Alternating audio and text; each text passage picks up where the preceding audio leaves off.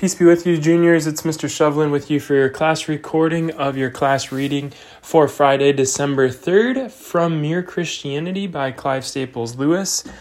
The reading from chapter 6 of book 3 on Christian marriage. Christian marriage is what we're reading about today. You should have your PDF out and open with the link that is titled Link in Google Classroom. Out and open to page 53 of the PDF. That's where we're going to be picking up with the second full paragraph on page 53 and reading through the top of page 58. Let us begin. Christian marriage. The last chapter was mainly negative. I discussed what was wrong with the sexual impulse in man, but said very little about its right working. In other words, about Christian marriage. There are two reasons why I do not particularly want to deal with marriage. The first is that the Christian doctrines on this subject are extremely unpopular. The second is that I have never been married myself and therefore can speak only at second hand. But in spite of that, I feel I can hardly leave the subject out in account of Christian morals. The Christian idea of marriage is based on Christ's words that a man and wife are to be regarded as a single organism. For that is what the words one flesh would be in modern English. And Christians believe that when he said this, he was not expressing a sentiment, but stating a fact. Just as one is stating a fact when one says that a lock and its key are one organism, or that a violin and a bow are one instrument.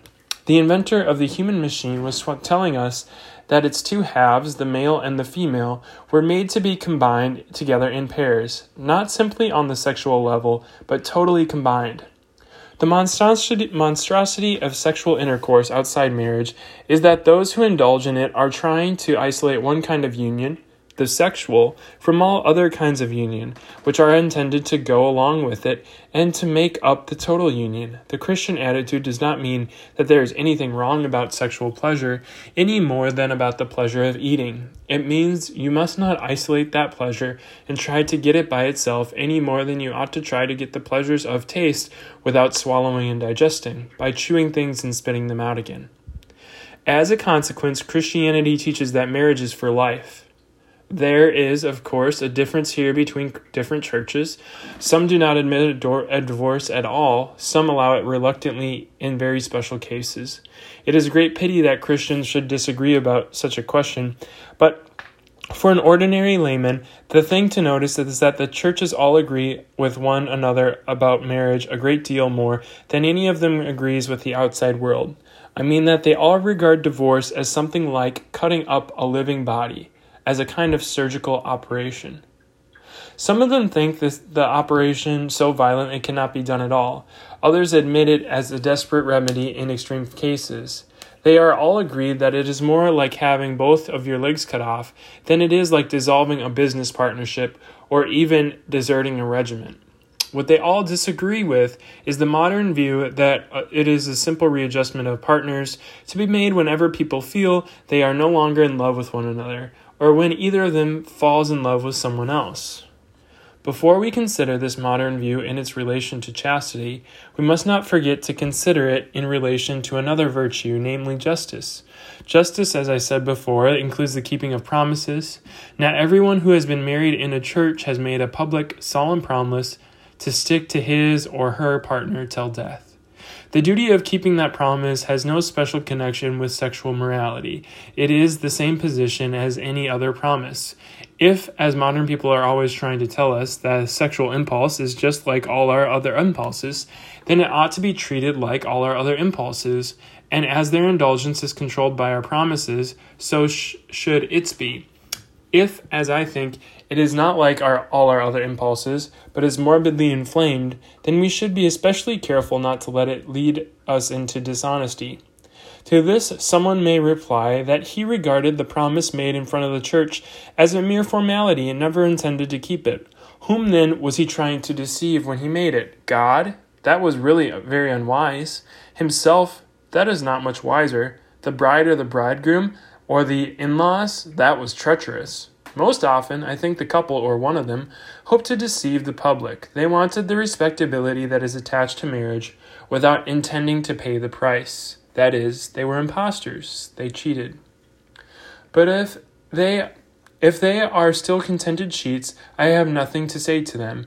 Who would urge the high and hard duty of chastity on people who have not yet wished to be merely honest? If they have now come to their senses and want to be honest, their promise already made constrains them. And this, you will see, comes under the heading of justice, not that of charity. If people do not believe in permanent marriage, it is perhaps better they should live together unmarried than they should make vows they do not mean to keep. It is true that living together without marriage, they will be guilty in Christian eyes of fornication. But one fault is not mended by adding another. Unchastity is not improved by adding perjury. The idea that being in love is the only reason for remaining married really leaves no room for marriage as a contract or promise at all. If love is the whole thing, then the promise can add nothing. And if it adds nothing, then it should not be made. The curious thing is that lovers themselves, while they remain really in love, know this better than those who talk about love. As Chesterton pointed out, those who are in love have a natural inclination to bind themselves by promises. Love songs all over the world are full of vows of eternal constancy. The Christian law is not forcing upon the passion of love something which is foreign to that passion's own nature. It is demanding that lovers should take seriously something which their passion of itself impels them to do. And of course, the promise made when I am in love, and because I am in love, to be true to the beloved as long as I live, commits one to being true even if I cease to be in love. A promise must be about things that I can do, about actions. No one can promise to go on feeling in a certain way. He might as well promise to never have a headache or always to be hungry. But what, it may be asked, is the use of keeping two people together if they are no longer in love? There are several sound social reasons: to provide a home for their children, to protect the woman who has probably sacrificed or damaged her own career by getting married, from being dropped whenever the man is tired of her. But there is also another reason of which I am very sure, though I find it a little hard to explain. It is hard because so many people cannot be brought to realize that when B is better than C, A may be even better than B. They like thinking in terms of good and bad, not of good, better, and best, or bad, worse, and worst. They want to know whether you think patriotism is a good thing. If you reply that it is, of course, far better than individual selfishness, but it is inferior to universal charity and should always give way to universal charity when the two are in conflict, they think that you are being invasive. They ask you what you think of dueling. If you reply that it's far better to forgive a man than to fight a duel with him, but that even a duel might be better than a lifelong enmity which expresses itself in secret efforts to do the man down, they go away complaining that you would not give them a straight answer. I hope no one will make this mistake about what I am now going to say. What we call being in love is a glorious state, and in several ways good for us. It helps to make us generous and courageous. It opens our eyes not only to the beauty of the beloved, but to all beauty, and it subordinates, especially at first, our merely animal sexuality. In that sense, love is the great conqueror of lust. No one in his senses would deny that being in love is far better than either common sensuality or cold self-centeredness. But as I said before, the most dangerous thing you can do is to take any one impulse of our own nature and set it up as the thing you ought to follow at all costs. Being in love is a good thing, but it is not the best thing. There are many things below it, but there are also many things above it. You cannot make it the basis of a whole life. It is a noble feeling, but it is still a feeling. Now, no feeling can be relied on to last in its full intensity, or even to last at all. Knowledge can last, principles can last, habits can lapse, but feelings come and go, and in fact, whatever people say, the state of being in love usually does not last. If the old fairy tale ending, they lived happily ever after, is taken to mean they felt for the next 50 years exactly as they felt the day before they were married, then it says what probably never was nor ever could be true, and would be highly undesirable if it were true. Who could bear to live within that excitement for even 5 years? What would become of your work, your appetite, your sleep, and your friendships? But of course, ceasing to be in love need not mean ceasing to love. Love in this second sense, love as distinct from being in love, is not merely a feeling. It is a deep unity, maintained by the will and deliberately strengthened by habit, reinforced by, in Christian marriages, the grace which both parents ask and receive from God. They can have this love for each other or other even at those moments when they do not like each other, as you love yourself even when you do not like yourself. They can retain this love even when each would easily, if they allowed themselves, to be in love with someone else. Being in love first moved them to promise fidelity. This quieter love enables them to keep that promise. It is on this love that the engine of marriage is run. Being in love was the explosion that started it. If you disagree with me, of course you will say, he knows nothing about it, he is not married. You may quite possibly be right. But before you say that, make quite sure that you are judging me by what you really know from your own experience and from watching the lives of your friends, not by ideas you have derived from novels and films. This is not so easy to do as people think. Our experience is colored through and through by books and plays and the cinema, and it takes patience and skill to disentangle the things we have learned from life for ourselves. People get from books the idea that if you are married the right person, if you have married the right person, you may expect to go on being in love forever. As a result, when they find that they are not, they think this proves that they have made a mistake and are now entitled to change, not realizing that when they have changed, the glamour will presently go out of the new love just as it went out of the old one. In this department of life, as in every other, thrills come at the beginning and do not last. The sort of thrill a boy has at the first idea of flying will not go on when he has joined the Royal Air Force and is really learning to fly.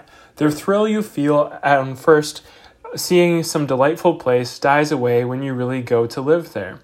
Does this mean that it would be better not to learn to fly or not to live in the beautiful place? By no means. In both cases, if you go through with it, the dying away of the first thrill will be compensated for by a quieter and more lasting kind of interest. What is more, and I can hardly find words to tell you how important I think this is, it is just the people who are ready to submit to the loss of the thrill and settle down to the sober interest who are the most likely to meet new thrills in some quite different direction. The man who has learned to fly and becomes a good pilot will suddenly discover music. The man who has settled down to live in the beauty spot will discover gardening.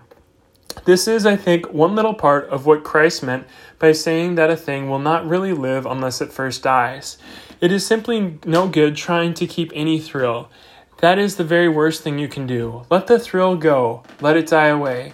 Go on through the period of death into the quieter interest and happiness that follow, and you will find you are living in a world of new thrills all the time. But if you decide to make thrills your regular diet and try to prolong them artificially, then they will all get weaker and fewer, and you will be a bored, disillusioned old man for the rest of your life. It is because so few people understand this that you find many middle-aged men and women maundering about their lost youth at the very age when new horizons ought to be appearing, and new doors opening all around them. It is much better fun to learn to swim than to go on endlessly and hopelessly trying to get back to the feeling you had when you first went paddling as a small boy. Another notion we get from novels and plays is that falling in love is something quite irresistible, something that just happens to one like measles. And because they believe this, some married people throw up the sponge and give in when they find themselves attracted by a new acquaintance.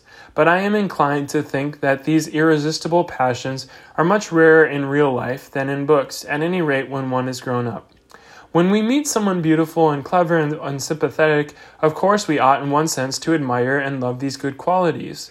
But it is not very largely in our choice whether this love shall or shall not turn into what we call being in love. No doubt, if our minds are full of novels and plays and sentimental songs and our bodies full of alcohol, we shall turn any love we feel into that kind of love. Just as if you have a rut in your path, all the rainwater will run into that rut. And if you wear blue spectacles, everything will turn blue. But that will be our own fault.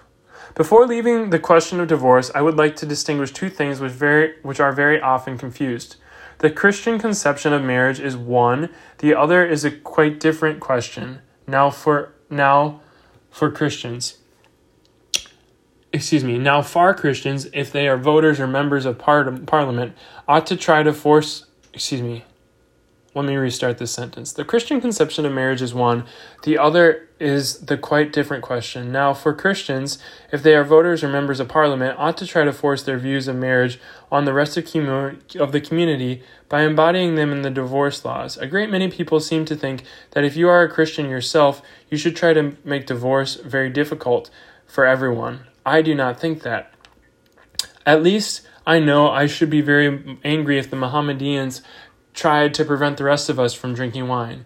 My own view is that churches should frankly recognize that the majority of British people are not Christians and therefore cannot be expected to live Christian rules. There ought to be two distinct kinds of marriage, one governed by the state with rules enforced on all citizens, the other governed by the church, with rules enforced on all her own members. The distinction ought to be quite sharp, so that a man knows which couples are married in a Christian sense and which are not. So much for the Christian doctrine about the permanence of marriage. Something else, even more unpopular, remains to be dealt with. Christian wives promise to obey their husbands. In Christian marriage, the man is said to be the head.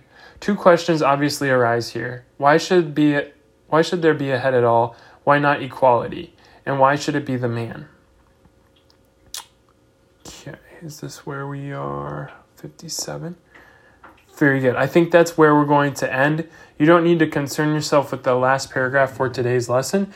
If you want to read on and see why Lewis explains Christ's teaching of the relationship between husband and wife, you're welcome to read that, but you do not have to read that for today's purposes. You can finish there. This last paragraph, last full paragraph on page 56 into 57, and this first full paragraph on 57. That is where you can finish for today. Thank you for reading along with me, and I hope that this reading was enlightening for you, and I encourage you to take seriously the questions and the reading and think about it in terms of your own life. God bless you.